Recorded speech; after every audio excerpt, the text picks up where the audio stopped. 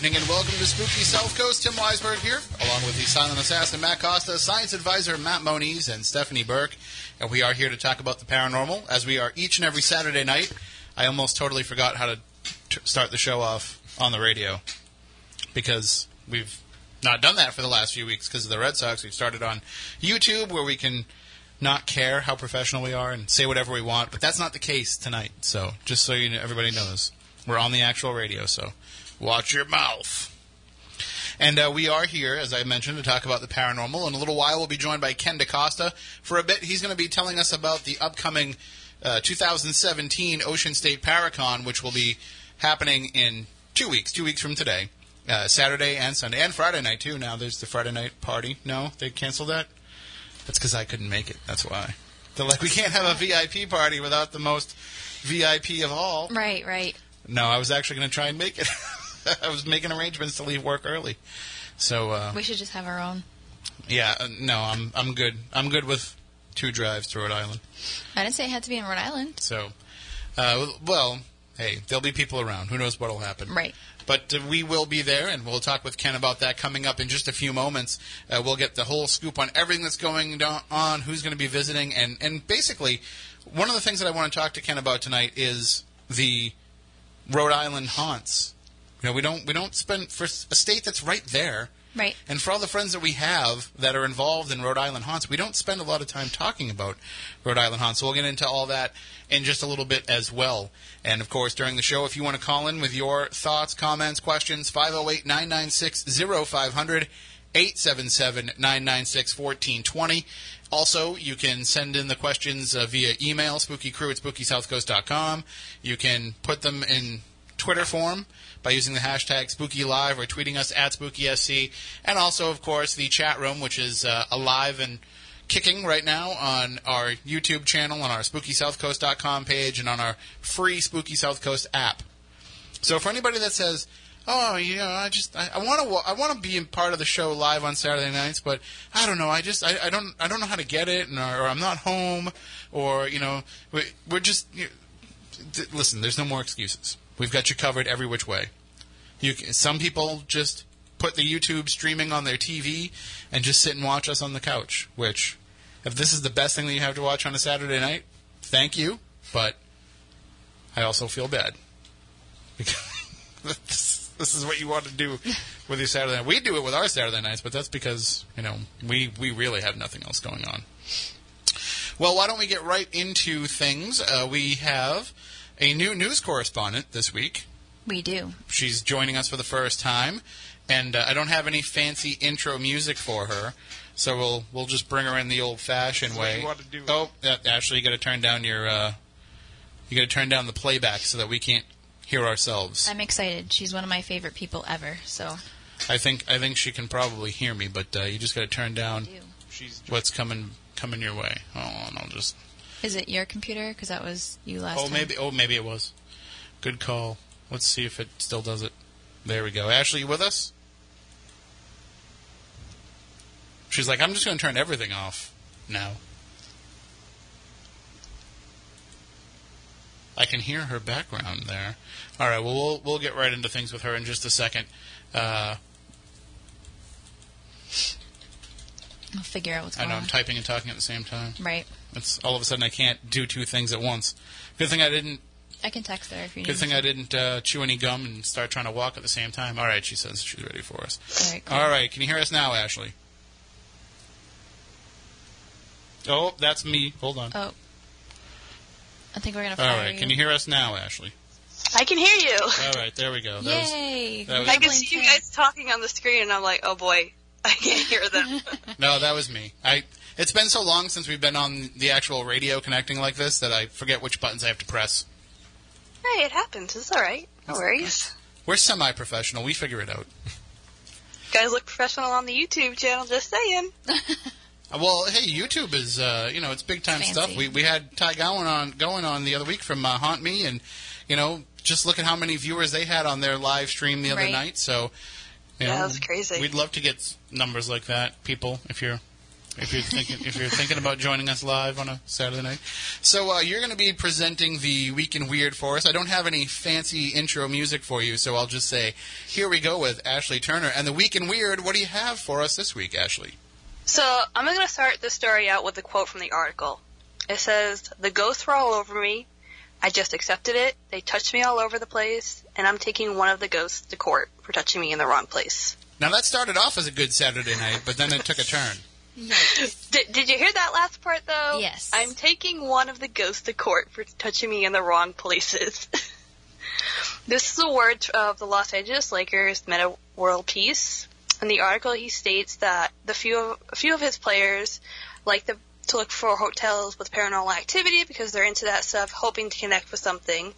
Well, according to the Huffington Post, who got a hold of an interview from World Peace, he stayed in a hotel in Skyvern, I believe that's how you pronounce it, in Orange County, and he is now taking a ghost to court because he has been talking with the police and stuff like that, and is counted as an assault. So I personally got a good laugh out of this. I mean, I've heard of ghosts and spirits sometimes being overly friendly, but something you have to deal with and setting your own boundaries. But taking a ghost to court, how is that going to handle it? I mean, what if the ghost doesn't show up for a hearing? Like, who are you going to go after? Well, I'll say this about, Meta World Peace, formerly known as Ron Artest, the guy has quite a few screws loose. and I cover the NBA, or I did, so I've been in the locker room and I've interviewed Meta World Peace. And I can tell you that he's a very interesting guy, and we've had quite a few conversations when he would come to town to Boston. I would talk to him about paranormal things because this isn't the first time a story's popped up with him associated with something strange and unusual. So he's definitely a believer. Most definitely. I don't know what he thinks he's going to get out of this if it happens, but we talked about this before. There was a case where a ghost was actually called to the witness stand in a trial before, so. Yeah, we talked about that in Millborough. It just doesn't work out so well. No. I just thought it was kind of funny. Like, what happens if it doesn't show up?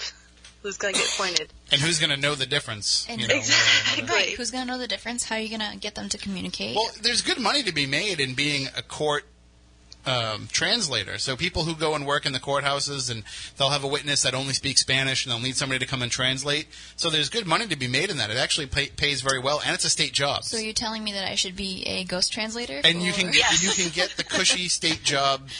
Being a ghost perks. translator. All right. What's he trying to settle for?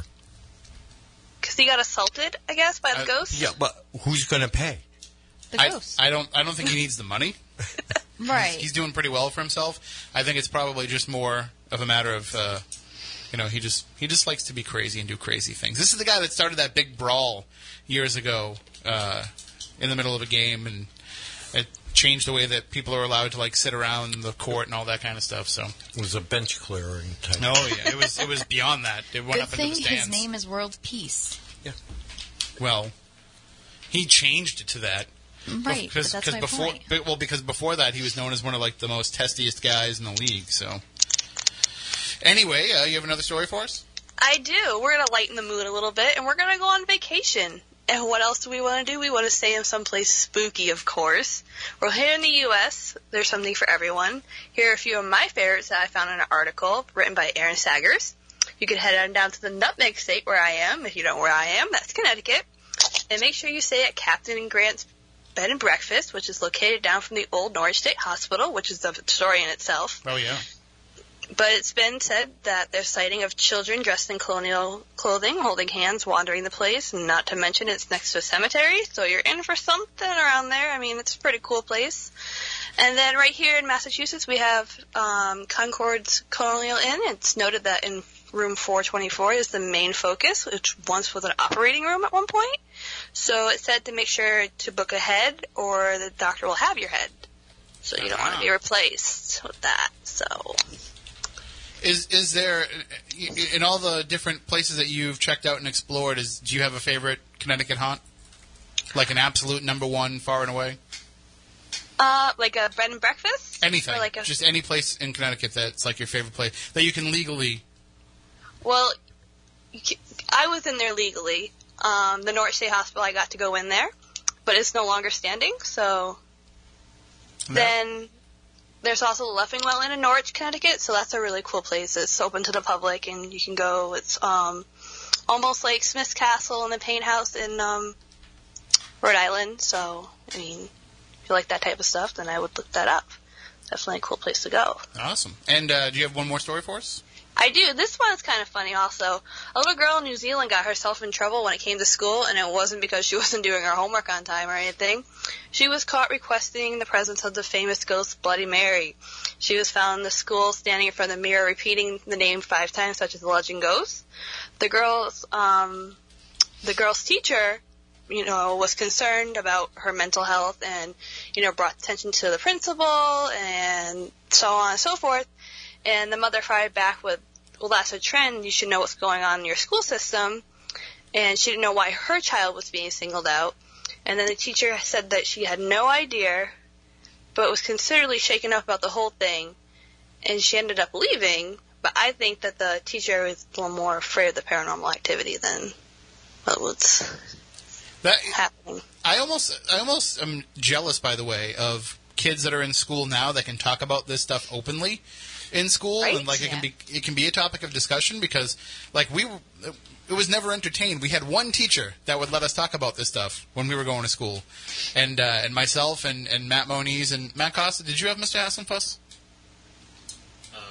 Oh, you didn't get to have him. So, but we would just know that on certain days, like we could just walk into him and be like, "All right, Mr. Hassenfuss, I saw this special on ghosts last night. Are ghosts real?" And we would push aside the lecture for the day. We'd push aside whatever we were covering, and he would just spend the entire, hour-long class talking about the paranormal. So it's, that was few and far between that we were able to get that. I ran into him the other day. He said he may come on air with us. I've been trying to get him on for years. He just, he's retired now, so he doesn't want to have to give up a Saturday night to come in here. But, yeah. Well, in all your years of going to school, Ashley, did you ever have a haunted classroom or a haunted school?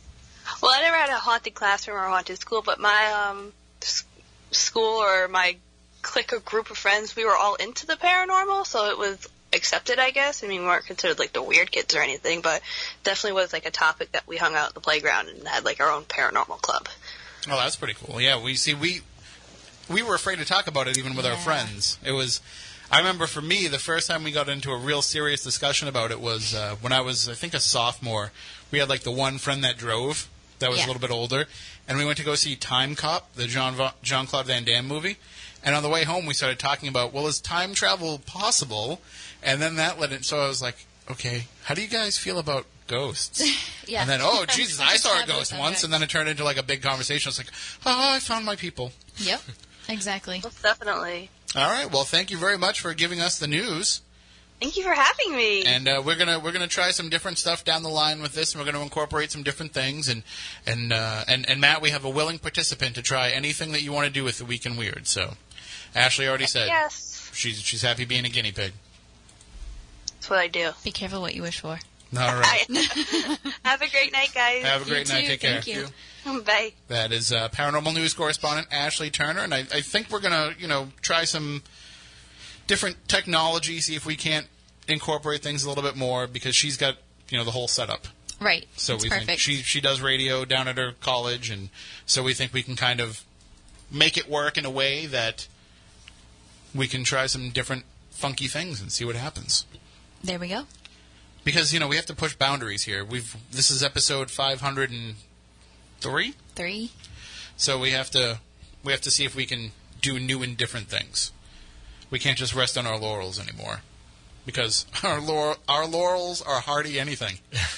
Now, Moni's got that. He's the only one old enough to get it. Sorry. So we're going to be joined in just a few moments by Ken Decosta to talk about the upcoming Ocean State Paracon, the 2017 version of Ocean State Paracon. I think this is the biggest lineup that they've ever had. And is it because I'm on it? Well, I'm just kidding. Just the number of people. I have to pull Tim Weisberg. Sorry. I'm talking about the number of people. Yeah, I don't remember that many people being on there in past years, so it looks really exciting. I'm excited to come back. I think my favorite part about Ocean State every year is that I will stand in one spot and smell the food trucks all day. and wait until I have a chance to actually go and get something from the food trucks. And then, it's hit or miss because now you're really, really hungry and you've been waiting all day. Mm-hmm. And you could go over there and be sorely disappointed, but not with these food trucks. Well, listen, back in the days of the first ever Ocean State Paracon, there was only hot dogs available. So this is a huge step up, and I can't wait because you've been talking about it for years. Wasn't there popcorn too? Maybe popcorn. We'll have to ask Ken. Yeah. There's what am I thinking? Dunkin' Donuts. There's a Dunkin' Donuts, on the way there. So it's funny because you will see everybody that is there. They'll all have an iced coffee, and they're all trying to nurse it to last the whole day because. They don't want to have to leave because there's so much stuff going on. But you can certainly have a lunch for a king from that food truck. I did last year. What did I have last year? What did you have last year? I know I had the cheeseburger. He's looking at us we know, right? I had the cheeseburger one of the days, which was outstanding. But they had a special dog that I got that was really good. Special hot dog. And I can't remember what it is. Ross is in the chat room. He might remember because... No, it was Dave Francis that I was talking to while I was eating it. And Dave Francis was like, that looks really good. With the Oniville dogs? No. This was, I don't know. I'll tell you what, I'll just have to eat one. There we go. All right, Dave Francis is in the chat room. Maybe he remembers what it was. But you're the only one that's having an issue with this and remembers that you had it, so... And making the rest of us hungry. Right. I have a quesadilla in the car. Of course I do. Yep. You're shocked, right? No. I'm surprised there isn't a chalupa sitting next to it. Nope. Quesadilla only. I'm just looking at the clock and realizing it's 10:36. Yes. And we started a little bit late tonight. Yes. So I'm saying that it probably took us less than 15 minutes to get into food talk tonight. Oh, is that what you were trying to calculate? Yeah, I'm sitting there trying to think of things in my head. I have to blame you for this one, though. This wasn't me this time. You brought up the food. I know, but that's one of the highlights of this and it's something that other paranormal conventions have brought into the fray, bringing in these food trucks. But I'm pretty sure that Ocean State and Ken was the groundbreaker in that regard because they've had them there all along, and it's definitely one of the highlights. One of my favorite things that happens is when the ice cream truck comes at the very end of the day. There's an ice cream truck that just comes by, and it sees all these people, so it pulls in, and it's Annabelle's ice cream. Oh, yeah. So that kind of freaks everybody out. And then, of course, Chuckles the clown is always there, so he goes and makes it extra creepy. I don't do clowns. I think you're actually sitting right over next to Chuckles. Stop it! No, I'm not. No, I'm not. I'm with. No, I think you're pretty close to Chuckles. Let's It doesn't matter wherever you sit; you're going to hear him the whole day, no matter where you are. I think I was across from him at the first TerrorCon, and I was not pleased. Oh, Matt can tell you, Matt Costa knows him pretty well, and he'll tell you, he is one of the loudest clowns out there. I can't do it. They're only, covered in blood and look all murdery and stuff. Right. It's nothing too bad. Nope. I can't. No clowns. I was trying to zoom in on the picture to I was going to try and show you the picture. Stop. Make it full screen and throw it right at you. I so hate clowns. when all that clown stuff was going on last year, did you not even leave the house when it was happening? No, I didn't. I did not. Thank you very much. Because there was plenty of clowns that were seen around this area, right? There was. I think the closest it got was. I think I remember Seekonk being a clown. There was a Sonnet, and I believe there was one sighting in far north end of New Bedford. But other than that, not so much. And there was one in your backyard too. Stop it! All right. You're a mean person. There's also a couple in Rhode Island. Yeah, but that's not close. We're good. I don't know if you remember when that whole clown thing was going on, but we had Chuckles on. No. So Chuckles actually came on and I must have defended missed that clown life for us and said, let's not put all clowns down for this. So hang on, I have another caller coming in. Is that our surprise I person don't know. calling in? All right, well, first let's bring on Ken. Hello, Maybe. Ken Decosta, are you with us? I am with you tonight. How you doing tonight, folks? We are spooktacular. And we do have a surprise guest that's going to be calling in. I'm not sure if that person is on. I'll say check the call log. I can tell you if it is. I don't have the... You don't? I don't have the log put up because we haven't had to worry about it. So. No, not since my show. No, this one is a blocked call. Oh. So, Ken, let's take this call because it might be a surprise for you. Let's see what happens. Sweet. Live radio. You got to love it. Let me lock you in. It can be scary. All right, good evening. You're on Spooky South Coast with Ken Decosta. Hi. Well, I wasn't expecting him to be on air right now. I was expecting him to come in after the top of the hour.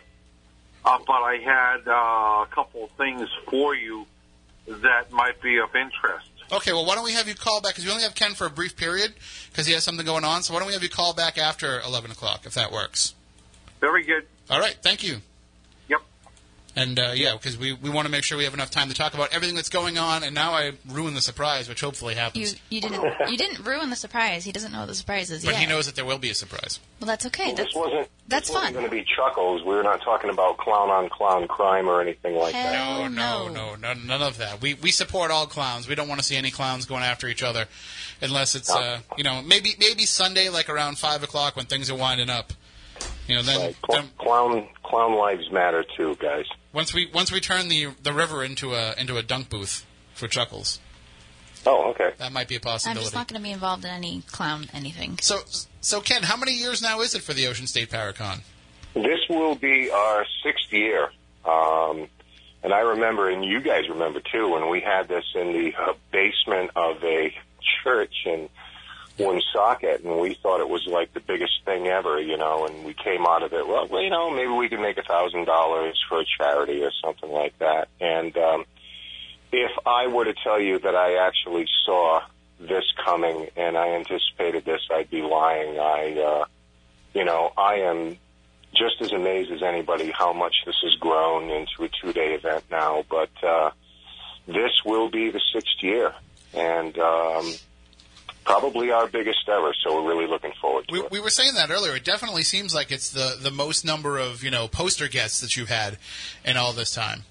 Yeah, it really is, and it's amazing how many people just want to be a part of this.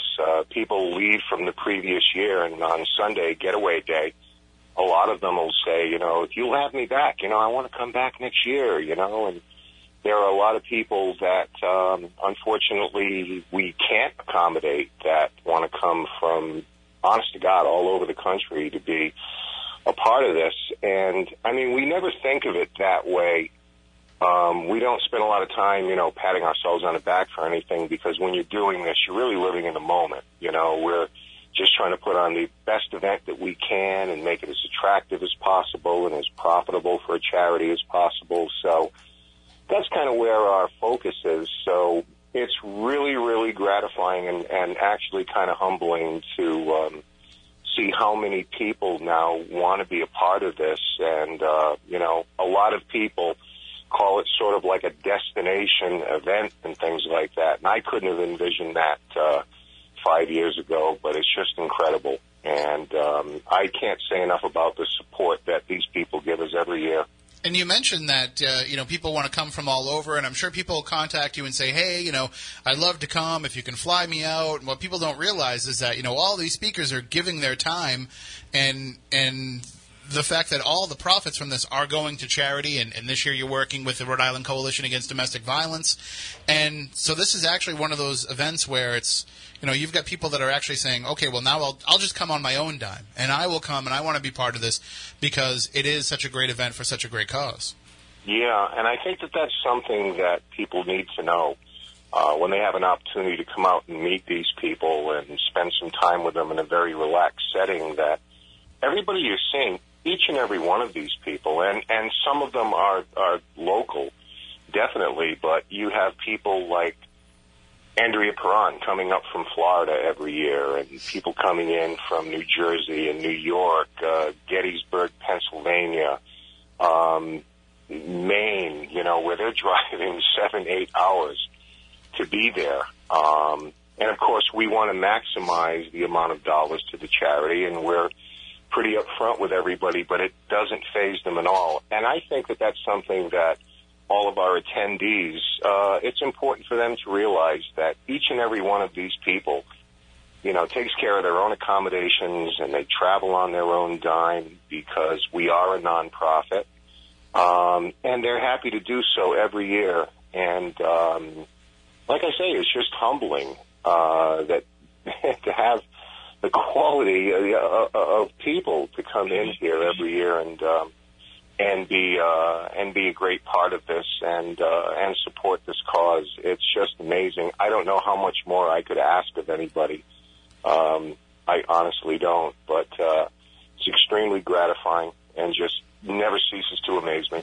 And just an action-packed lineup here. We have Andrea Perrin, Dustin Parry, Bill Brock, Samantha Hawes, Sherry DiBenedetti, who was just on the show last week, Joe Chin, Keith and Sandra Johnson, Carl Johnson, Rosalind Bound, Krista Chesery, Ron Murphy, the Gettysburg Ghost Gals, Tom D'Agostino and his wife Arlene, Jack Kenna, myself and Stephanie, and John Brightman and Chuckles the Clown. I mean, you've got tons of people that'll be there, all talking about different things and all bringing different things to the table. That whole huge lineup, and it's all just one low price. Yeah. At the gate, it's $12 admission for adults, or you can buy a 2-day pass. Hopefully people will hang with us for the whole weekend. And that's only $20. Children under 12 or 5, because we really gear this to try to make it a family event and to make it as affordable as possible. And at the same time, everybody's just doing a little bit and to support a great cause. And it's important that everybody knows that every dime of this will go to the designated charity, as it has been since 2012, where we started. And when you do go and you get to spend, I mean, it's not like, for anybody that's ever been to, like, Rhode Island Comic-Con or something like that, it's not like you're going to be walking up to these people and being ushered into this line, and then you got to wait. And it's very relaxed. It's very laid back. It's outside, so you get the chance to hang out and actually talk to people. So it's not just spending 5 minutes with Andrea. It's spending a good amount of time and talking with her and hearing about her experiences, and she wants to hear about yours. And you get the chance to actually, get to know people instead of just talking at them or them talking at you. You actually get to have a one-on-one connection with them.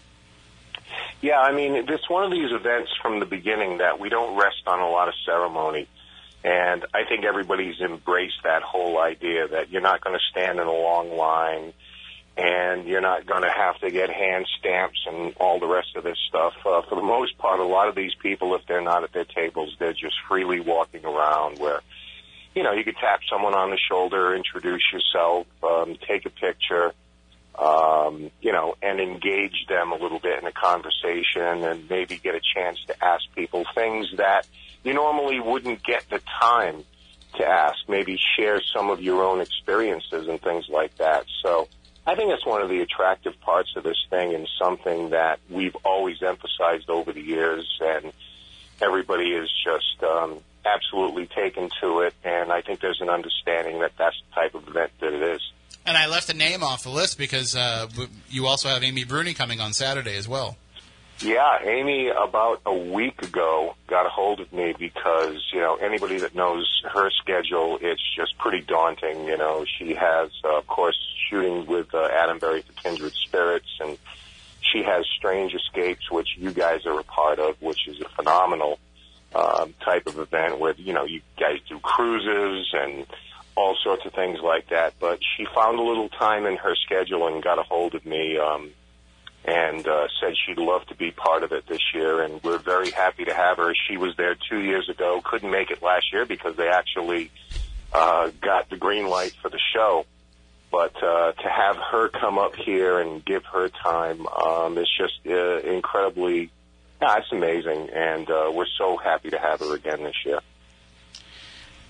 And I think, too, talking about the intimacy of the event, it's also great, too, because when you get to go inside for the presentations, for the lectures, those happen inside the Assembly Theater, and, it's a nice time to come in and have a little bit of air conditioning during the day and sit down and see who's speaking. But even those presentations, the speakers are up on stage, but it's still a very laid-back, relaxed it's a conversation, really, between the person up there and the audience. You know, it's not like when you go to see somebody speak and there's 300 people in the room and, you know, you can't get your question answered. I mean, this is the chance to actually directly ask questions and to find out more about what research these folks are bringing to the table.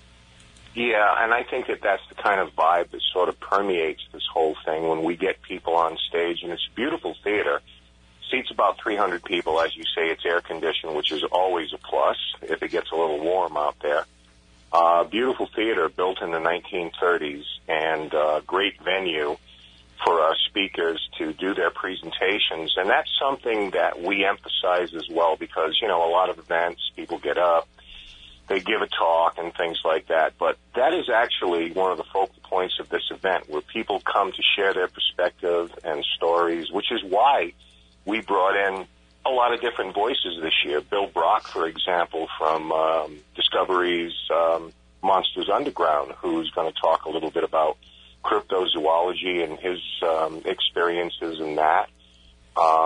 He's going to touch on extraterrestrial type of subjects as well. So, again, you know, bringing in a different voice every year, but we really emphasize our speakers and our presenters because we like to think of it as a bit of a symposium where it's not just, okay, here's an activity, go in, there's somebody to listen to, you get in out of the heat, whatever the case may be. It's quite the opposite. We put a great emphasis on our speakers, which is why we, you know, try to get them to kind of push the envelope a little bit, talk about something that maybe you normally wouldn't, but bring that dimension to the event, and it's a big part of what we're doing. And I've always thought that, you know, myself as a speaker, as a presenter, I've always felt that Ocean State is a place where I can definitely push those boundaries. You know, one year I did a whole presentation on how it's okay to be afraid in a paranormal investigation, which was met with mixed reaction. But, you know, I love the fact that it's a group that's always very open-minded to what I'm going to talk about. And so I'm actually doing something different this year that I've never done before. I'm actually repeating a lecture that I've done, my lecture from SalemCon on the spiritualism aspect of paranormal investigation. And I know, Ken, that's something that, you know, you and I have talked quite a bit about, and that's why I wanted to bring it back to this, because I know that we can expand upon that topic with the crowd that we'll have there. Yeah, I was very happy when you told me you wanted to bring that back. You know, I was kind of talking to you in chat, and I had a sort of a smile on my face because I really enjoyed that because it's something that I've delved into very, very deeply going back with the spiritualist movement and everything like that. And you, I mean, absolutely nailed every aspect of that, from William Mumler to, you know, I mean, you just absolutely nailed it. So when you said you wanted to bring that back, I was just more than happy that you chose that subject. But it's true. A lot of people, when I have private conversations, they will come to Ocean State and say, well, I'm thinking of doing this. What do you think? Or maybe this will be controversial, or maybe this won't fly well, because people come up with some really objective things that sometimes, you know, maybe people don't want to hear. And our attitudes has always been the same. You have the stage. Mm-hmm. You know, you bring whatever you want to the table. You talk about whatever it is. And if it spurs debate or it spurs discourse, conversation about it, all the more better, because that's what it's all about, really. Well, I think we do have our surprise caller on the line now. All right. So let's go to the phones. Good evening. You're on Spooky South Coast with Ken Decosta. Hey, what's going on, man? I think I know who this is by the accent. You know who this is by the deep South accent? Well, everybody, if you aren't familiar with this voice, why don't you try and guess who it is, Ken? Okay. How long? Let's see. Just recite something for me here. Oh, let me think of something good. Let's see. Shut the front door. I'm trying to think. What else would be something good that I would say in the heat of the moment? All scared, maybe wandering around the hall, or something, you know. Asylum or jail. Yeah, you don't have your dude run moment, I don't think. No, right? No, that's not a bad thing. No, it's like, but when something does happen and you kind of get startled, it's that whole, draw back and go, hey, dude. Wait. I got one. I think I know, because it's on your T-shirt. What's the phrase that's on your T-shirt? Right now? Not the one that you're wearing currently. I was going to say, how do you know what I'm wearing right now? No, I don't know. Listen, we're going to have to talk about this real quick. I feel like I'm on the old What's My Line show, and I'm blindfolded here. So Ken's not liking that he doesn't answer. I have to ask a question. Do you trap ghosts by some chance? Well, you know what? We don't trap them, but we do offer a transportation device for the energy to move around. There you go. So if nobody's figured it out, this is Porter from the TWC, from Ghost Asylum, and the forthcoming Haunted Towns. Is it still called Haunted Towns? Are we still going with that? I don't know that I can completely comment on that yet. Right. I've dropped Easter eggs before in interviews, and I've actually got my hand slapped. So I'm being very, very cautious. I know how that goes. And they slap hard too. So the surprise news here is so from what I understand, you're actually going to be coming up and taking part in Rhode Island and Ocean State Paracon. Yes, I am. I'll be up there in 2 weeks. Yeah, July 15th. Yeah. It's rapidly approaching. So, I'm really looking forward to it.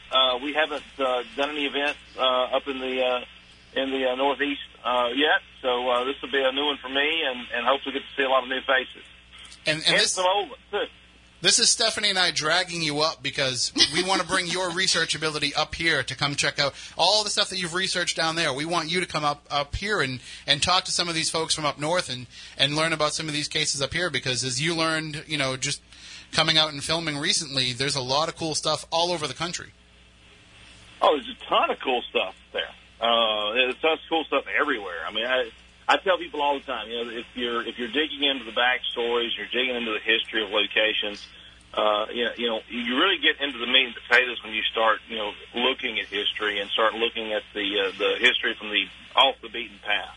Not necessarily the stuff that's written in the history books, but the stuff that's in people's minds that, perhaps have had stories handed down to them over time. Absolutely. That's where the real story is at. That's where the real juicy stuff is, and where the stuff is that will give you the insight to be able to potentially communicate with something that other people can't. And Ken, you know that firsthand from all the years of work you've done in the New England area. So what do you think? Do we have room for Porter at Ocean State Paracon? I'm going to tell you what right now, Porter, my brother, I could not be happier right now that you're going to be up here joining us. And I guarantee you one thing, you are among friends here and you're going to love this. Oh, thank you so much. There's no doubt in my mind. I think it's going to be a great event, and I think we'll have a good time and, get to talk and meet a lot of new people and hopefully we'll get to sneak away and maybe have a little investigation somewhere. Oh, we've got some news on that coming up in the next hour, too, so people want to stay tuned for that. Man, isn't there? Yeah, absolutely. And listen, I want to thank everybody sincerely, on behalf of the committee, everybody that puts this on, everybody that gives their time, the charity that we're benefiting right now. I appreciate it so much on behalf of everybody there. It's just like, this is really exciting that you're going to join us right now. And, man, I'm looking forward to that. As if I wasn't before, I am really looking forward to this.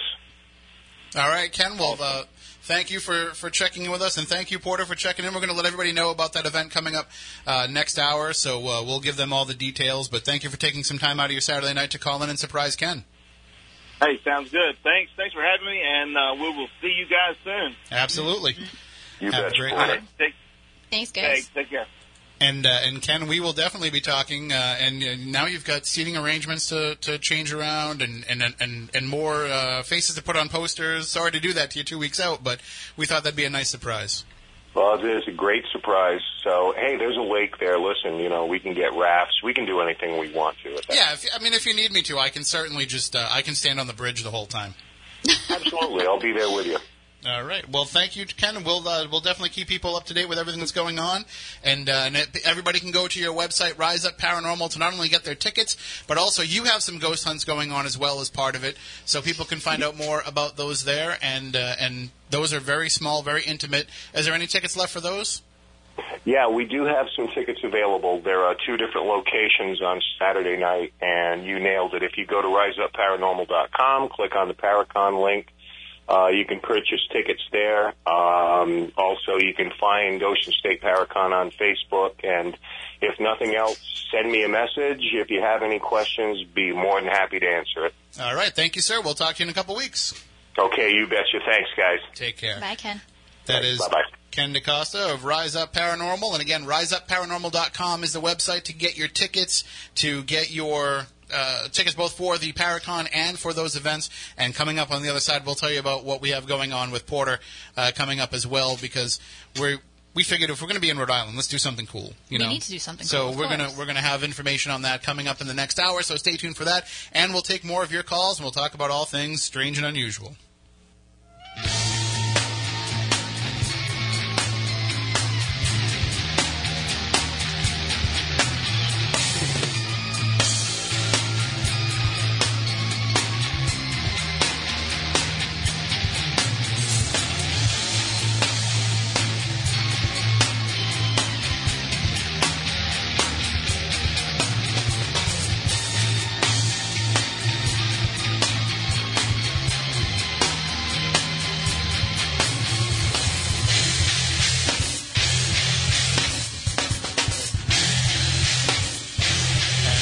Hour number 2 of Spooky South Coast. Tim Weisberg here, along with the silent assassin, Matt Costa, science advisor, Matt Moniz, and Stephanie Burke. You could be spiritual advisor, Stephanie Burke. I could. But that just sounds like it's like that's the only reason you're here. Well, then, why is Moniz here? Well, he's the science advisor because originally that was what he was just here for. Oh, okay. Like, originally he didn't want to be a co-host. He didn't want to talk. He just wanted to answer questions when we had them. So right. that's where the science advisor name came Makes from. sense. And it was kind of like an honorarium for you, based on Richard C. Hoagland having that title with Coast to Coast AM. Yep. So that's kind of where we came up with that. That was like a way to kind of pay tribute as well. But then he ended up just becoming a co-host, and the name had already stuck. We tried a couple different nicknames with you in the early days. Yeah, but those are ones you can use on the air. That's true. Well, those we still use. Yeah. But we used to have, I remember in the chat room, on the message board, we had the Professor's Pit. That was your area. And we had have you Costa's thought about Crypto revising and bringing that back? Nobody uses those anymore. No, I meant... It's still... the concept of it. You can still get it. It's still there. People can still utilize it. I don't know. Is it still the Konami code on the website, Matt? Does that still work? Yeah. Yeah, so if you put in the Konami code on SpookySouthCoast.com, you can access it. Also, if you look up Spooky South Coast message board, you'll find it too, because I've had to go back and do some research there for certain things, and I've been able to access it. But if you know the Konami code, you can put it in on the website, and it will pop up. I didn't think that was still around. It's still out there. All that stuff people wrote about you is there forever. I'm sure. We didn't delete it. Yikes. So... did you ever go on the message board back in the old days? I think we had already abandoned it before you were probably even listening to the show. You didn't listen from the beginning, right? When did you start? 2006? Yeah, my senior year in high school. Oh, really? Yep. That's what you were doing on a Saturday night when you were in high school? Yep. Okay. Even I went out when I was in high school. Well, I did, but... When did you start? January? I'm just messing with you, yeah. January of 2006. January 26th. Yeah, but once I was only there for 6 months after you started, so... After that, I was listening. Definitely in 2007. She was in the middle of an awesome party senior year. Why not? I would turn off the music and be like, we have to listen to Spooky South Coast, and we appreciate it. Thank you. Someday you won't pick on me. I don't know. Someday. Good luck with that. Well, I try. You're getting in demand now, so I have to keep knocking you down a few pegs so you don't get a big head or anything. Okay. You know. Thank you so much. So you do have a whole bunch of things going on. I do. I can't announce all of them yet. Well, you have classes. You have things. I do. I know that you have. You had mentioned that you have something coming up at your place. I actually have a table tipping session coming up at my office, and but this is going to be like a series that you're putting on, right? That's the plan, to kind of do like a series of these? Nope. Oh, I thought you were going to try and do a couple of them. I did. Oh, you've already done them? Yeah. Oh, okay. Right, so I have another one coming up. But that's just open to anybody. It doesn't matter. And this is just coming and checking out and seeing what it is that you do and... Right. Well, no, they come, they pay, they have the session, they Right. speak to their loved ones, they go home. I have an Awaken Your Intuition class coming up. I'm doing a very short version of that at Ocean State Paracon. So if you're curious to kind of get in touch with your psychic side, then definitely come see me in Rhode Island. But I do the entire full workshop coming up actually before, so I'll have another one coming up after Ocean State as well. But I do have some traveling coming up. Right. We don't have to. You don't have to give Right. any of the.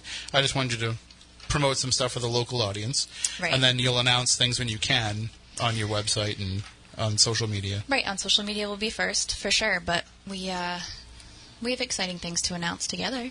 Yes, well, as we mentioned when we were talking about Ocean State Paracon, Right. the people who come and take part in this event are, they're footing their own bill to get here. So, and Porter, I don't think we're giving anything away by saying that he lives in Tennessee. Right. Since he's part of the Tennessee Wraith Chasers. So no, not getting. It's not an easy trip to make on your own. No, it's not. And he's footing the bill for his own trip. So we said, well, if he's going to do that, we should come up with something where we can kind of help him recoup some of the costs of the travel expenses associated with coming up here. But also, we figure, I've been doing this event for a couple of years. You were there in the early days of it. We're in Rhode Island that has this great haunted history. Ken's got a couple of ghost hunts associated with Ocean State Paracon in some historic places, but it's small.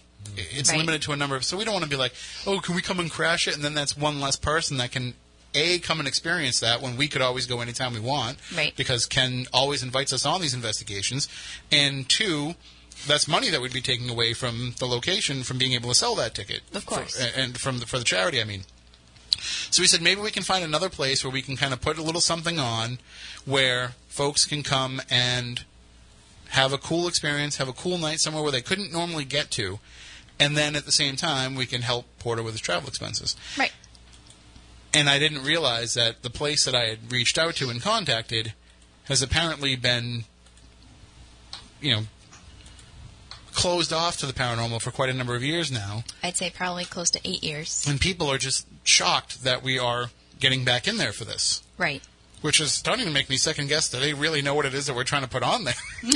But no, we talked about it. We talked about it very in depth. I spoke about it very in depth. So on the first night of the Ocean State Paracon on July 15th, Saturday, July 15th, we're going to be putting on a very intimate event, Stephanie, myself, and Porter, where we'll be at the Sprague Mansion in Cranston, Rhode Island. I don't know, Moniz, have you ever been to the Sprague?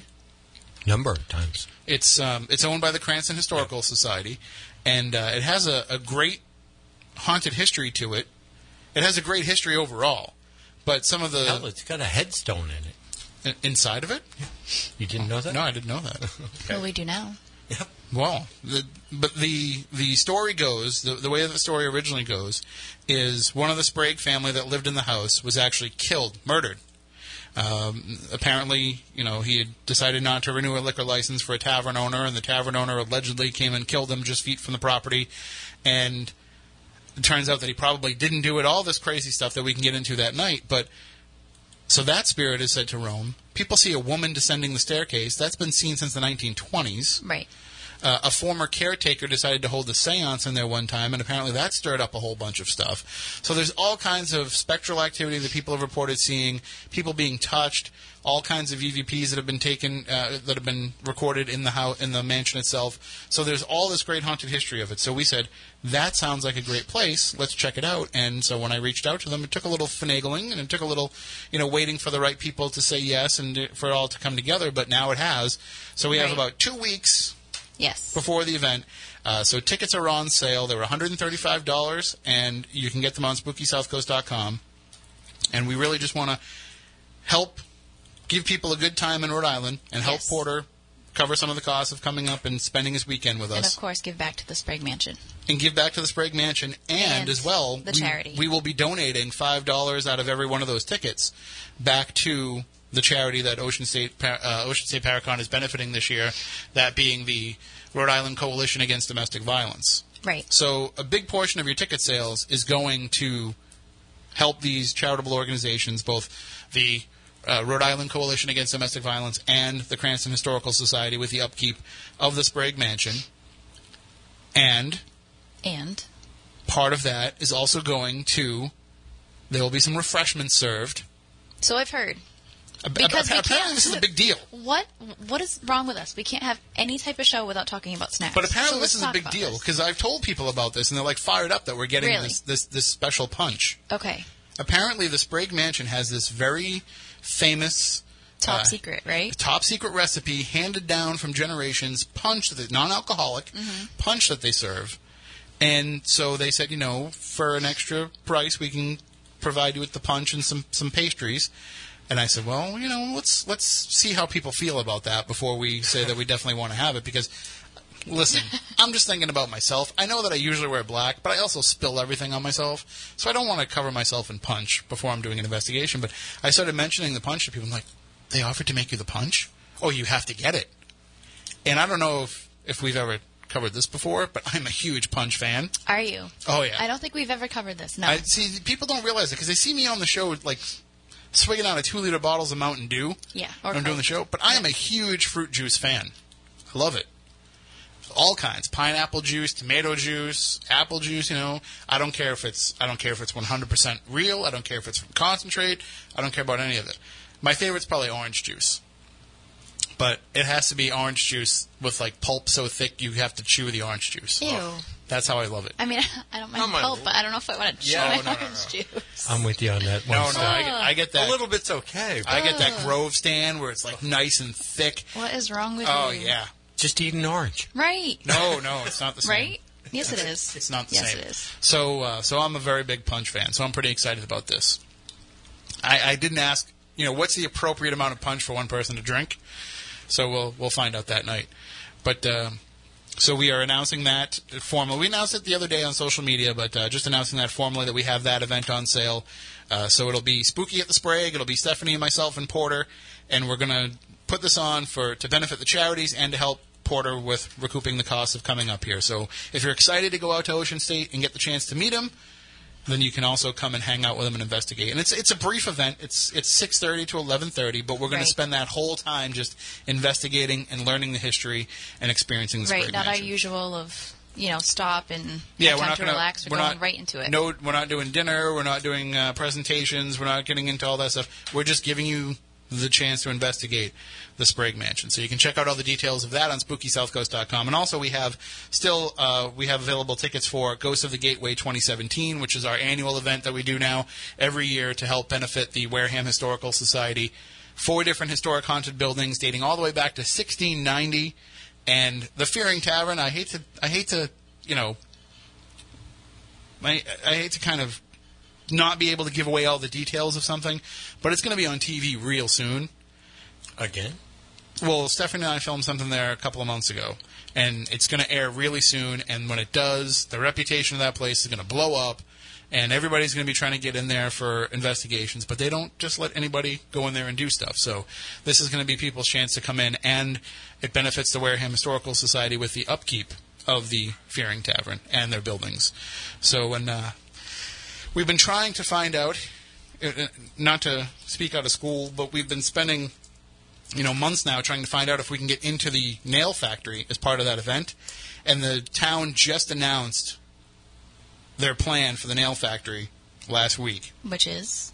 They're going to be refurbishing it all and turning it into like a cultural center. So they'll have like artist spaces and things for gallery showings and all kinds of stuff. That's what they're going to be doing there. So I've got another email in to the town administrator saying, before you get into all this might be our only chance to do this. Right. So, fingers crossed, we might be able to get access to that as well. I'm hoping so, because I have heard so many stories over the past years, I want to say even decades, about that place. So, And the general store across the street, even though that's no longer in business. Right. That's closed down. But the notorious ghost from the general store did travel back and forth. Yeah, that's the whole between thing. The nail He'd factory. walk between the two yes, buildings. And I've seen him. If we can get the nail factory, it'll be a nice add-on. If not, we always have a great time. It's going to be just amazing the buildings anyways, that we have. But it's certainly it would be nice to just at least be able to get in there one time and check it all out before they change everything around, and get in there when it's still actually the nail factory as it was, because it didn't change a whole lot from the time that it first opened to it opened 1803 or something. It was the 1890s is when it became the nail factory, I believe, but it was a factory before that. Mill in 1803. So, but I don't think anything's changed much from the time it became a nail factory to the modern time. They didn't really modernize it too much. They brought in new equipment, but they kind of kept the bones of the building. And there's all those little outbuildings, too. And I think the last conversation that I had is we could have access to everything. If they were going to allow us to get in, we would have access to everything except the office building, because the office building is structurally unsound. But fair enough. I'm fine with that. If we can have just that extra little boost for people who might have already come to us, one of our events, but it never disappoints. It doesn't. Something always happens. We were having stuff happen there when we were just filming. Right. And so it's worth coming and checking out. Where else can you go and get to investigate a place from 1690 that looks like it did in 1690? Right. I'm never going to forget that little reporter seeing that shadow thing coming up to the door and her basically climbing up my back onto my shoulders. There was a lot of strange things that go on there, and we're looking forward to having all that happen again. I wonder if my my very specific story made the TV cut. Yeah, I know what you're talking about, and I'm sure it probably did. Think so? It was a little inappropriate. Dave was pretty excited to have that story, though. Was he? I don't know if he was just excited by what was happening in the story. I don't know. You can share it in case it doesn't make it. Well, Moniz was actually with me that night, so it's always going to be weird when Moniz is involved. I was standing at the bottom of the stairs right outside the tavern part of the building, and I was talking to somebody about going up the stairs, and I decided to turn around and start going, actually, moving up the stairs. And I felt something pinch my butt. And I turned around, I whipped my head around at Moniz, and I accused him of doing it because I've known you guys forever. If somebody did that to me, it would just be a joke, laugh, whatever, move on. And he's standing there looking off into space, and I'm yelling at him. And he's like, what? That wasn't me. What? Right. What are you doing? What are you talking about? And I think it was somebody from the Historical Society actually stepped in and goes, oh, honey, this used to be a brothel. This is where they used to come out of the tavern and lead the ladies upstairs to the different rooms. And I was like, oh, well, that makes sense, I guess. But me being the person I am and so skeptical and logical and analytical that I didn't exactly think that would happen to me. But it did. Number two, I wasn't really that close enough. You were not even close enough. No. I thought you just moved really quick, and I can be quick, but not that quick. It was dark. Yeah. It's also the same stairs that Andy Lake got his EVPs. Right. Yeah. Yep, he got a few good hits there, but it's just a weird set of stairs. Yeah, and the way they go up and turn it's not like... No, that house is like a fun house. Yeah. Tavern. Yeah. But... stairs and tiny rooms and having to crawl through basically windows to get to other additions of the house. And, it's a weird place, but a lot goes on. And I think besides that, the creepy doll room is even worse. That video that Andy got, that was seeing the original. Too bad he lost the original version of it. We were just talking about that last Saturday. It's we're lucky to get what we got on the copy, though. Last Saturday, I'm presenting Ghost of the South Coast at the Middleborough Town Hall, and the lights are off in the room, but the sun is shining, and we don't have any way to really pull shades down. And so we're thinking that, nobody's going to be able to see that when I show that clip. And sure enough, everybody could still see it. It's so luminescent that they could still see it, even on the screen, with the sun coming into the room. So everybody was pretty blown away by that. So... The original generation, too bad that got lost or corrupted, but it was sparkling. That's why we called it Tinkerbell, because that's exactly what it reminded. It's definitely self-luminous, and it flies right into the wall, and it's like, what the hell was that? I think I saw it right when you guys originally had caught it. Yeah. And it was a pretty awesome piece of evidence for sure. Well, as I mentioned, they don't really allow a lot of No, they don't. other investigations to happen there. You were a part of one of the other investigations that was able to take place there. They've only allowed a few. But, I mean, so you can even say, like, even beyond just going to our events there, that, stuff happens when you go. I think after that incident, we're pretty much the only ones allowed in there. So. Yeah, it's kind of, there's a process. Of course. To get approval, and they trust us because, what about the 3 out of cellar? the 4 of us live there. What do you mean, what about the cellar? Are we going to be able to get back in there? Oh, yeah. Okay. But it's just, it's all crushed gravel in there now. Yeah. Yeah, okay. But yeah, no, people can go down there. It wasn't they got nearly rid of as creepy. all those spider corpses and all that Yeah. stuff are all gone. Yeah, with the gravel down, it's not as bad. Okay. Now, one place where they haven't got rid of all the spider corpses is the Oliver House basement. I'm not all right with that. So I came face to face with them. I don't do spiders. I just don't. we're working on putting an event together there, and it's safe to say that Stephanie will not be working the basement of the Oliver House that night. Listen, Let me guess. Am I going to end up in it? well, we I don't can know. stick you in the basement It anyways, does- away everyone- from people. I was I going to don't- say everybody. I don't puts know, me down. Monies. I might have to take the basement of the Oliver House if we do an event there, only because I might be the only person short enough to not smack my head into everything down there. I am absolutely too tall for that basement, for I sure. mean, you guys joke about having me in the basement of all these places. There's a There's a lot of ton activity. of activity that happens in these basements. I went down to the basement with just a quick tour with Christy, who is, manages everything over there, and she's teeny tiny. Yeah. I just told her tonight when I saw her, She's she's all like a chicken of, what, nugget. 5 foot? Yes, that, and I love her southern accent. She's just the cutest. So she's walking around. I'm following her pretty much bent in half at this point because I can't walk in that basement. And she's showing me like all these crazy nooks and crannies where they used to I think it was part of the Underground Railroad at one point, and then they used to hide. And they were loyalists too, so they right. would have to hide down there. Yep. So it was really fascinating. However, all I had was my cell phone light. She had a lantern, but she's so teeny and she's running everywhere that I can't see anything. I'm coming face to face with these gigantic golf ball sized spiders. And Most of them are like already reached that point. They're like dead, and they've reached that point where they're like frosted over. yeah, it's But not that's- all of them were some dead. of them That's just were a living. mold growing on the remnants of the So- exoskeleton. Funniest part was there's this big old door, to probably go into a bulkhead to lead outside. And she walks over to it, no fear at all, and says, "Oh, we nailed this shut earlier, and it's wide open." So my first thought is, who's down here with us?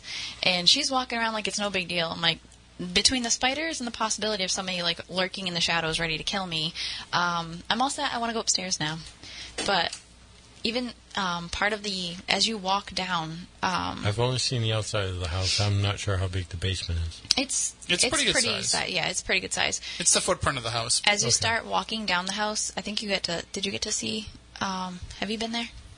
Yeah, I was. What is there- wrong with me? I was there with you last Oh Saturday. my god, I don't have any memory today at all. Did she lower the wooden planks for you? Mhm. I thought that was really awesome. They have this, almost like a pulley system, and it completely covers the stairs down to the basement, and then you can crawl into almost like a hidden room off to the left where they used to hide Part people. of this Yeah. Underground Railroad. And stuff. Okay. that and the loyalists. Yeah.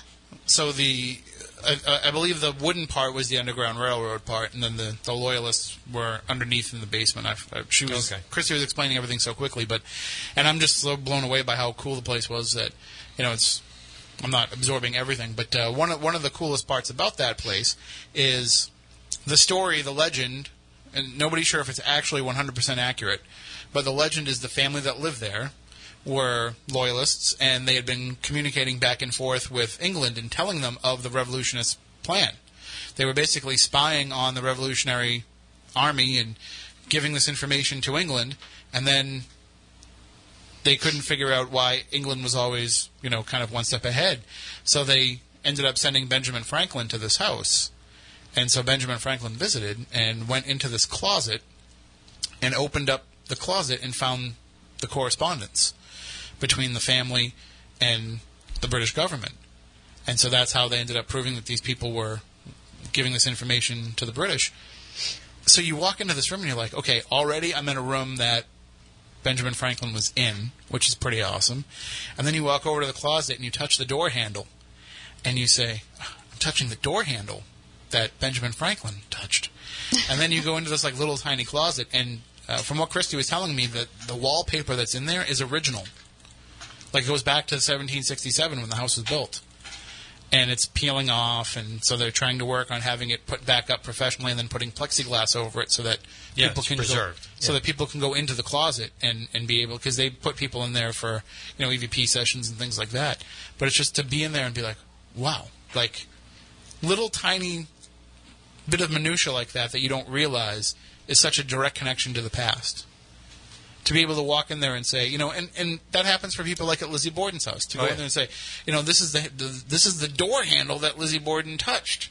And it's a way to kind of make that direct personal connection. So that's like dirty talk to me. I love history. Well, anything to do with history. I'll lose my stuff when I get to go to a place that Abraham Lincoln was at, and I'm like, wait, Abraham Lincoln sat in this chair? You never did the Washington trips? I need to. I did with junior high school? I did with Matt's class. My class didn't have it. But it's not the same. I mean, like, when you go to a place where there's been like 10,000 people touching a doorknob, and there's probably been that many that have touched this one now. But you know what I mean. It's still just a geek out moment. So, and I love those geek out moments. And you can have those geek out moments with us at either one of these events.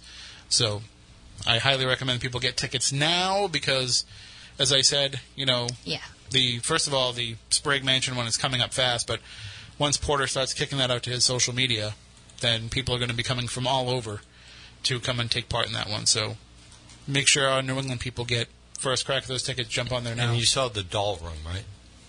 I've heard about it. I haven't seen it yet. Well, I figured you would have seen pictures. A whole room from floor to ceiling. Seriously? Seriously. Yay. All the way up to the door, and it's like you'll see. Cool. Sorry, but the rest of the house is done very period correct and stuff like that. All the antique furniture, and they did do a very good job with it. Well, that's good. Yeah. I'll just avoid that room. Yeah. I was we were discussing the door handle in the chat room. And if anybody wants to call in, 508-996-0500, 877-996-1420.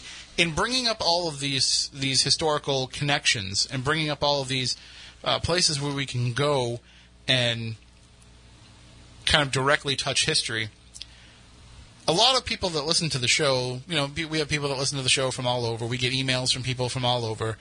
And I was talking about this with Mama Cheryl on the cruise too. That I love Mama Cheryl. People look at stuff from the early 1900s or the late 1800s in other parts of the country and say, we've got a place that was built in 1904 that we get to investigate. So funny.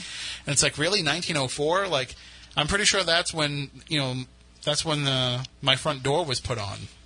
Like that doesn't mean anything to us because like what we have is so much older. No. I grew up in a house that was built in 1792. That's my norm. And so for other people, they look at that and they say, well, I can't imagine what it must be like to have to, keep up places like that. But when you look, like the Oliver, we were talking about the Oliver House, which did need some work, they have been repairing it and everything. But like, look at the Faring Tavern, where they still have the, the post and beam attic and all that stuff. Like, that stuff was built to last. So the stuff around here that was built in the night, like, how come you have all these places from the 1700s, 1600s, but, you get rid of your houses from the 1900s? Because they weren't built to last like those older places were. They were meant to be generational. Because it was the need to. And when you built it, you were building it because, you wanted to have the places that are preserved. We don't have a lot of the common places where, like, the common folk would live are not preserved. It's not like the place, Certain homesteads are still around. In some cases, but for the most part, the places that are preserved had a significance throughout that period, from that period. They have some sort of relevance. It's not just like, let's go down to Joe Smith's house and go see Joe Smith's house from 1685. No, because it would be preserved if Joe Smith was somebody important. And usually that meant that they would have the money to kind of put into that. and or the family did. And it would be a reason to have it be preserved and have it last like that. So, our places do have that built-in history. It's not like when you say, oh, we have a house that was built in 1903, usually if we have a house around here that's built in 1903, it's like not anything of historical significance.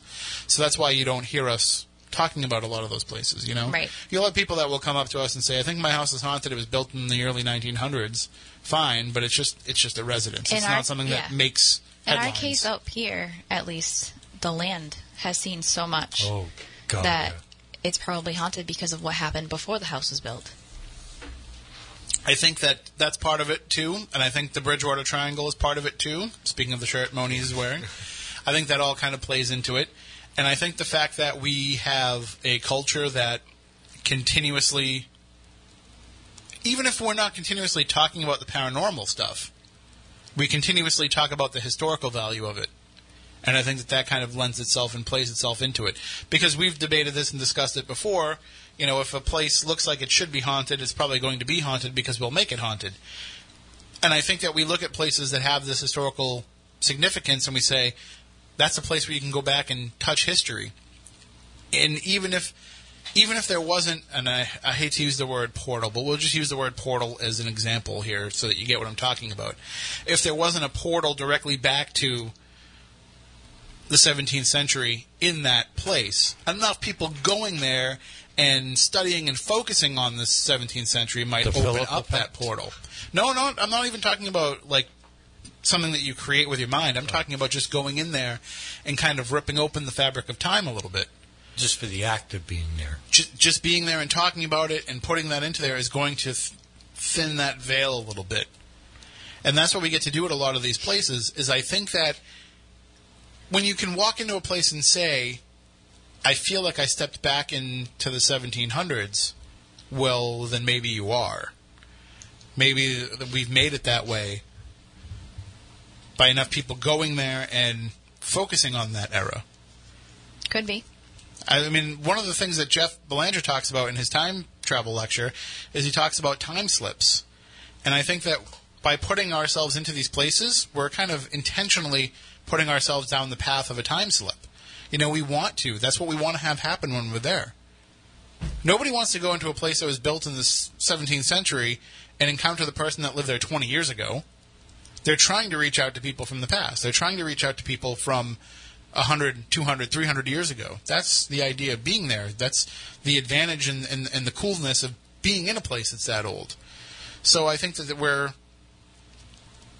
putting enough of an emphasis on that history that we are making it kind of come alive again. For example, I mean, you guys didn't get a chance to check it out because it's sort of like thought forms. I don't want to say necessarily a tulpa in itself. Well, we can get in kind of the argument about tulpas because when you're talking about a tulpa, you're saying it's something that you created. Well, and I'm not talking about something that we've created. I'm just talking about something that we've maybe... See, I was going to use the word conjured, but even that could kind of be something that you've created. Right. But it's just a calling forth.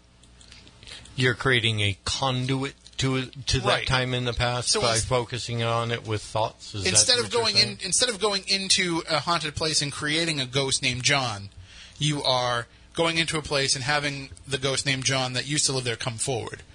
So, and I think that that's what we're doing in a lot of these places. Like, you, as I was saying before, you guys didn't get a chance to go there. More summoning than anything? Yeah, more of a summit. Because Jeff and I did that place in Connecticut, the Smith Harris House. And that was a place that just had a lot of historical value, but didn't have a lot of paranormal stuff going on. They had a few things, enough that they thought it was worth having us come and do an event, but they really kind of just wanted to just promote the history more than anything and say, you know, maybe some of these weird things that have been happening to us are paranormal. You guys can let us know. So we do an event there, and all kinds of crazy stuff's happening. The first time that we ever went to the Fearing Tavern, nobody reported paranormal activity happening there.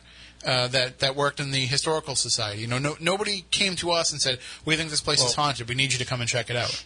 We weren't approached, but there were definitely stories from people. But they didn't take it seriously. I mean, But I'm saying, it wasn't that there hadn't been any reports. There have been reports for years. The Historical Society did not consider it to be ghostly activity. Let's just say that. They didn't. The common belief that they had was that Yeah, everybody just feels that way because it's old and, you know, it's a little creepy at night and things like that. But what about the people that saw stuff? But as a whole, the Historical Society dismissed it. Yeah. And so when we go in there and we start conducting the first ever investigation there, what happens? The place comes alive. It goes crazy. There's all kinds of stuff happening. And we find that happens more often than not. And I think what you get the opportunity to do in these places is open that door. And that's something that you can't do in other places. You can go back and you can go to a place in California that was built in 1885 and say, okay, but what was on the land before that? Right. But it's still not the same as being able to kind of open the door and step back into what that location would have been like, 200, 300 years before. Mm-hmm.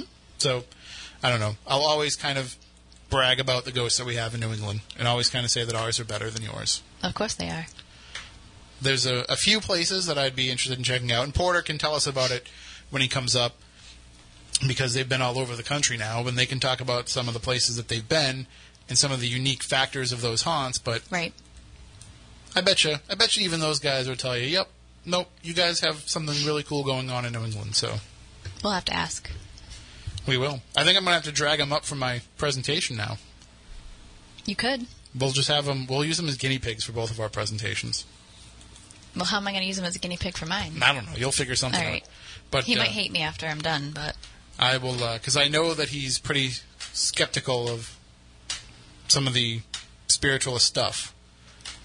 So maybe we'll have him sit in and offer up some insight on that. That might be interesting. I'm excited to just talk about that topic again. Well, your topic is right before my topic. So I tried to plan it that way, at least, so that way you could talk about spiritualism and then go right into how to make it work. So basically what you wanted to do is you wanted me to cover all the historical stuff so that you could not have to waste time doing that. Absolutely. So that works. That's fine. No, I had the opportunity to go before you, and I chose not to. But that's why when I presented at SalemCon, I told you that I wanted you to sit in and be part of that so you could kind of see how that can happen. Like, I think that's a great 1-2 punch in the future, too. No, I agree completely. So we'll have to see how that works out. But certainly we can talk about... I mean, I want people to come and argue with me about it. Now, I didn't get a lot of argument at SalemCon about it. People are like, oh, yeah, that makes sense. But I kind of want people to argue with me about it. I prefer not to have the argument, but it's hard for people to argue with me after I prove it to them. Well, it's not... I shouldn't say argument. I like a debate. Debates are fun. I like a discussion. I like hashing things out and explaining it. Moniz, you've been doing this for a long time. Since the spiritualism era, pretty much. I get it, the Fox sisters. No. Listen, I wouldn't put it past you. Do you know what the title of my lecture is? Because it's one of my most proudest moments of something that I've written. Well, you've had a couple of them, so the one on spiritualism. I call it From Fox Sisters to Ghost Brothers. Oh. Yeah, I was pretty happy with that. You were actually really excited about that title. I was so happy with it. I was like, that was one of my shower ideas. So anybody that knows me knows I do my best thinking in the shower, which is why I take a 40-minute shower every day. I always joke with him if we're out in public and he says, so I was thinking about you while I was in the shower. I'm like, you can't do that. Right, but it's all work related. She knows what I mean. I knew what you meant, but it's funny to other people. I came up with an idea in the shower. They are pretty good ideas. I actually have to keep my phone. What about the showers? She's not involved in that. No. I keep my phone right next to the shower on the towel rack because, I will literally, in the middle of my shower, have to grab my phone and, write something Selfie. down. No. But I have to, literally, put a note in because I have the note, so I can actually pull the little pen out and write notes to myself. And I will actually literally have to, write things down while I'm taking a shower so that I won't forget them. Because that's when my best ideas happen. I do that too, though. You got, what's next? Post-it notes in there? Or? I have a app that does, Post-it notes on my phone. We're going to have to get you those shower crayons where you can just write on the wall. No, because then it'll wash away. No, it stays for a little bit. You have to, scrub it off. Yeah, Crayola makes them. We'll get you some. I'll stick with the phone thing until I drop my phone in the shower. Awesome. But... as I was saying, Moniz, you've been doing this for a while, so you've seen a lot of different technology come into play. Seen a lot of it come and go, yeah. You've been doing this since before people were making, mass market making paranormal equipment. I'm sure that... I was doing this before there was any type of mass market equipment. Yeah. Right, but people were. I mean, I'm sure people were still trying to build things geared toward investigation, but nobody was. It wasn't like there was a proliferation like the Sparacom and stuff like that. You weren't walking into a haunted place and somebody's like, oh, I know what that is. Oh, here's a K2. Yeah. So you've seen all this stuff kind of come and go over the years, and some of it has stuck around. But so, and knowing what you do about spiritualism, because if people don't know, we live in one of the big spiritualism centers. Yeah. At least going back to the Victorian age, it's still active now, but it's not Lilydale, but it's still pretty active. So knowing all that and bringing it into play, I mean, I think you would probably agree that a lot of the stuff that we use is just the same idea, just with batteries and lights and bells and whistles. Divination is divination, whether it has batteries, boards, or your body. It's all the same. You're just trying to interpret what's coming through it. Stuff doesn't need any of the trappings if we're to follow what Nope. they say about psychics Nope. and I'm not really like most, anyways. But the point being is, for you, having a K2 meter would be for what? Pointless. Right. Well, it's not pointless because... Well, for me it is. But the point I'm trying to make is for some people, they need the physical object to help them with their belief. With Right. their belief and focus on what they're doing. It's not even like... I'm not saying that the device itself is pointless because I understand what it does and I'm obviously pro using it. However, for someone like me, It doesn't affect whether or not I pick up anything, communicate with anything. And on top of it, if somebody puts one of those in my hands, I think I told it at my last lecture. I can't tell you how many times I've had a K2 meter in my hand and I've accidentally stuck it in my hoodie pocket and people are freaking out all around me going, oh my God, it's going off, the colors. And me spacing out, doing my thing, I'm like, I have no idea what you're talking about. And I just end up handing it off because it's pointless for me to hold it. I don't pay attention to it. I kind of, one of the things that I want to do, and we'll do this in the future, especially now that he has more time, but we're gonna have Jay Haas come on the show. And I want to kind of debate with him a little bit about that shift in perception of going toward the equipment and going toward the gear and what it means. Because I think even he would say, not to put words in his mouth, but I think even he would say that it doesn't completely eliminate the personal experience. And a lot of people will tell you, like I've gotten into this debate with a number of investigators, if it's personal experience, throw it out. It doesn't count for anything. It just happened to you and it's very subjective and it doesn't count for anything. You should still note it. And a lot of people will say that you shouldn't even note it.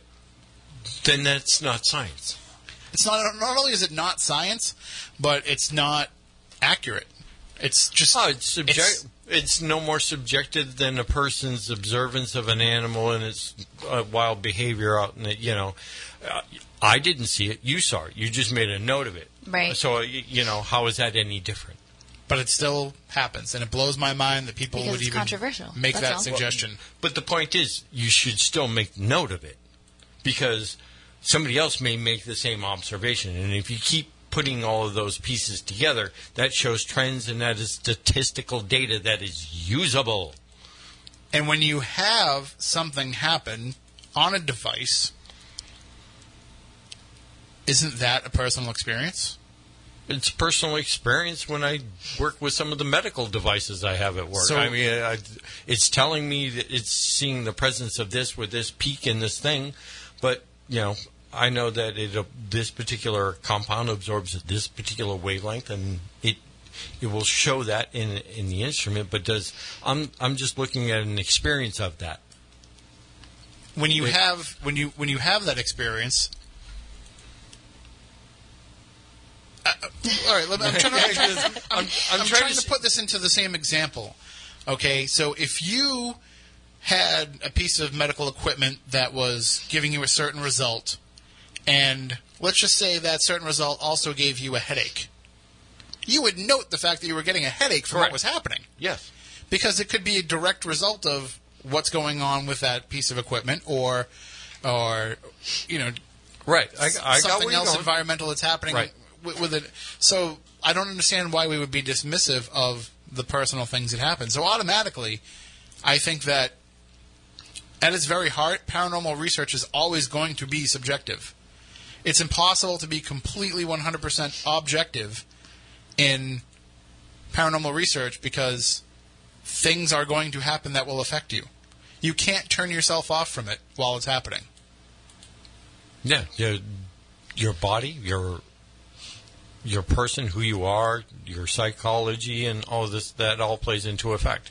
Whether it's something paranormal or something mundane that you may be looking into. And, we had a friend a few years ago that had an idea about building a robot. Something that you could bring, self-drive into a paranormal location, leave it there with all different types of meters and devices, and it can take all kinds of readings. And he said, I want to... Basically a paranormal Mars rover. I want to eliminate the human element from it. I want to eliminate the human observation from it and the human feeling of it. But the fact that those readings are going to be perceived by a human at some point is human involvement. Your proximity to the device is irrelevant. The data that is generating and your interpretation of it is what's relevant. It doesn't make a difference if you're in the room holding the EMF meter or if there's robots in there. You're watching it on a closed circuit television having the meter. It's like the distance is irrelevant. It's happening because it's going to be perceived. There's the old saying that everybody goes back to all the time: if a tree falls and there's nobody there to hear it, does it make a noise?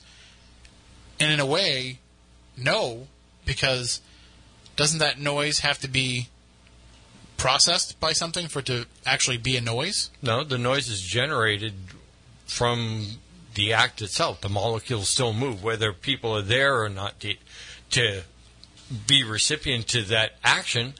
But doesn't the auditory nature of the noise, doesn't it have to reverberate with your ear for it to actually be a perceived sound? So we're cutting out the entire point of having like a camera there and watching from afar, correct? Because you guys are getting deep into this. No, However, I'm not. Nobody has talked about the fact that you can set up a camera and be halfway across the country and watch this. Yes. But you're still watching it. But that's what I was trying to get into. So it's still the active observation. Yeah. Right. So that counts. Like, I really don't think that paranormal activity just happens. We'll call it the Schrodinger effect, because that's what it is you're observing. Okay, so what if you're not watching live? Does that matter? It's still going to be perceived. Okay. And I think that that's why it happens. Or the Heisenberg principle, as well. It bothers me that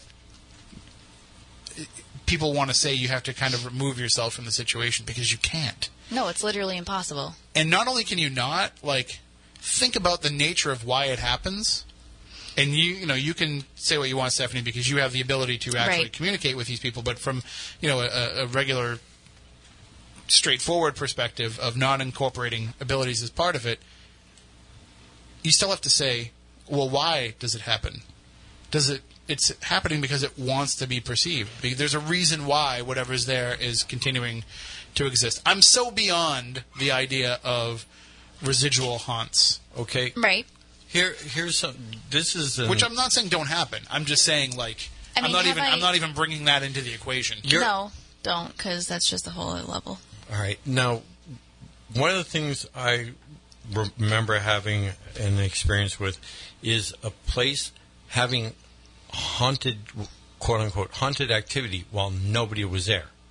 There were physical objects moved within the house. Nobody was there to experience it. But somebody came back and realized they were moved. But I'm saying that you're going back to the tree falling in the woods thing. What's the point of it moving if it's not to have somebody realize later that it moved? Correct. See, I just think that people are doing a huge disservice to the activity by not taking into account the rationale behind the activity. It doesn't just happen because.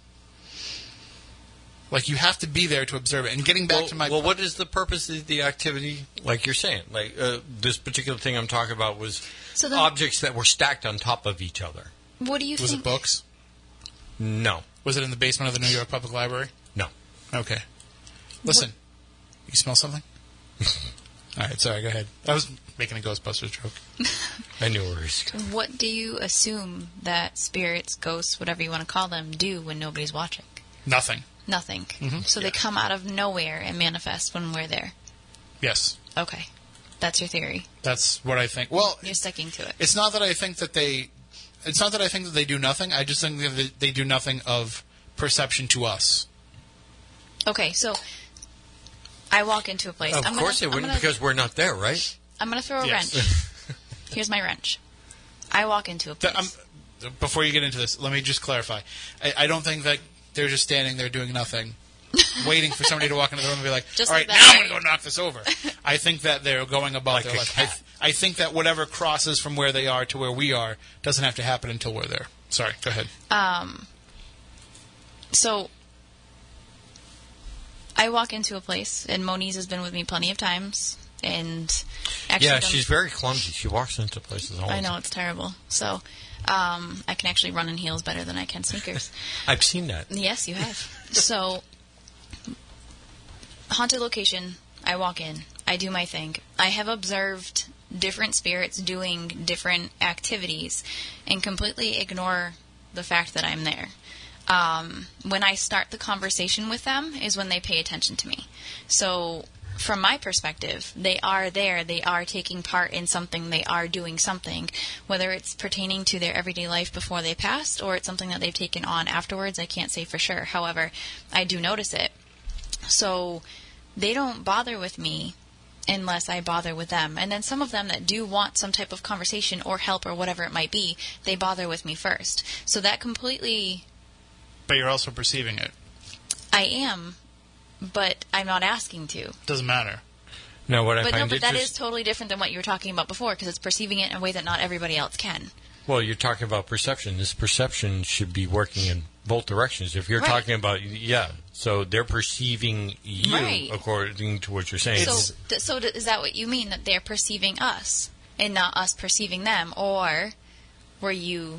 the other way around? No. I think it's just the fact that there is... We're going to need another hour for this conversation. This can really get... The fact that there is an observer. Okay. The very nature of observation... So it doesn't matter who's perceiving who. That doesn't matter. That's cut out. Without observation, what's the point? Right. Well, that's the idea. That's exactly what I'm talking about. Like, how are you going to be able to remove yourself from what's happening? What's the reason to even quantify what's happening if you're not going to observe it? That's the exact point that I'm making. Which, anyway, gets me all the way back to the beginning point of how what spiritualists were doing is not that different from what we are doing. Like... No, it's not. Being that observer of what was happening. And granted, I know that understanding some of it was hoaxing, some of it was not. Some of it was legitimate. I think we have to accept that. If we can accept that paranormal activity, we have a minute. But if we can accept that paranormal activity happens now, and that we can quantify it and qualify it to some degree with the way that we do it now, then we have to be willing to accept that some people were doing the same thing with whatever methods they were using 150 years ago. And before. We can't say that ghosts didn't start showing up until we went out and bought battery-operated devices. So... Well, look at our written history and oral history. Our oral and written history are starting with nothing but ghost stories. Well, that gets into a whole other thing of our ego and our ability to not be willing to exist just in the time that we exist and all that kind of stuff. This is getting crazy. What was I just watching where they were getting into all that stuff? I don't know. I can't even think of it. But we only have like a minute left. So we will put a pause button on this discussion. We'll pick it up at a later date. What we really need is to bring in philosophers and things like that, because that's going to make it 10 times worse. No, that's what's missing from a lot of the paranormal debate. Moniz and I are going to end up standing on our chairs and shouting into our microphones. That's this fine. is a political debate. That's fine. I don't know. I didn't even get into Donald Trump's views on ghosts. Listen. Please. Hey, I heard there's a book. There's a great book. Donald Trump Ghost Hunter. Buy it on Amazon. All right, so that does it for this week's show. We'll be back next week with another show. And you can always get in the debate with us as well on Twitter at SpookySC and SpookyCrew at SpookySouthCoast.com. If you want to keep the debate going, you can comment on the YouTube channel as well. I would love to read some comments underneath this video of what you think about what we were talking about tonight. And I really do think we can certainly explore this topic somewhere down the line. We've been talking about it for years, and we still haven't gotten any close answers, so I'm sure we'll be talking about it for another 11 and a half years as well. But we are out of time for this week. Just go to SpookySouthCoast.com if you want to get tickets to either one of those events. Come and hang out with us and Porter and everybody at the Ocean State Paracon on July 15th. It all goes to a great cause. Until next week, for Matt, for Stephanie, for Chris, for Ashley, for everybody that joined in the show, we want you all to stay spooktacular.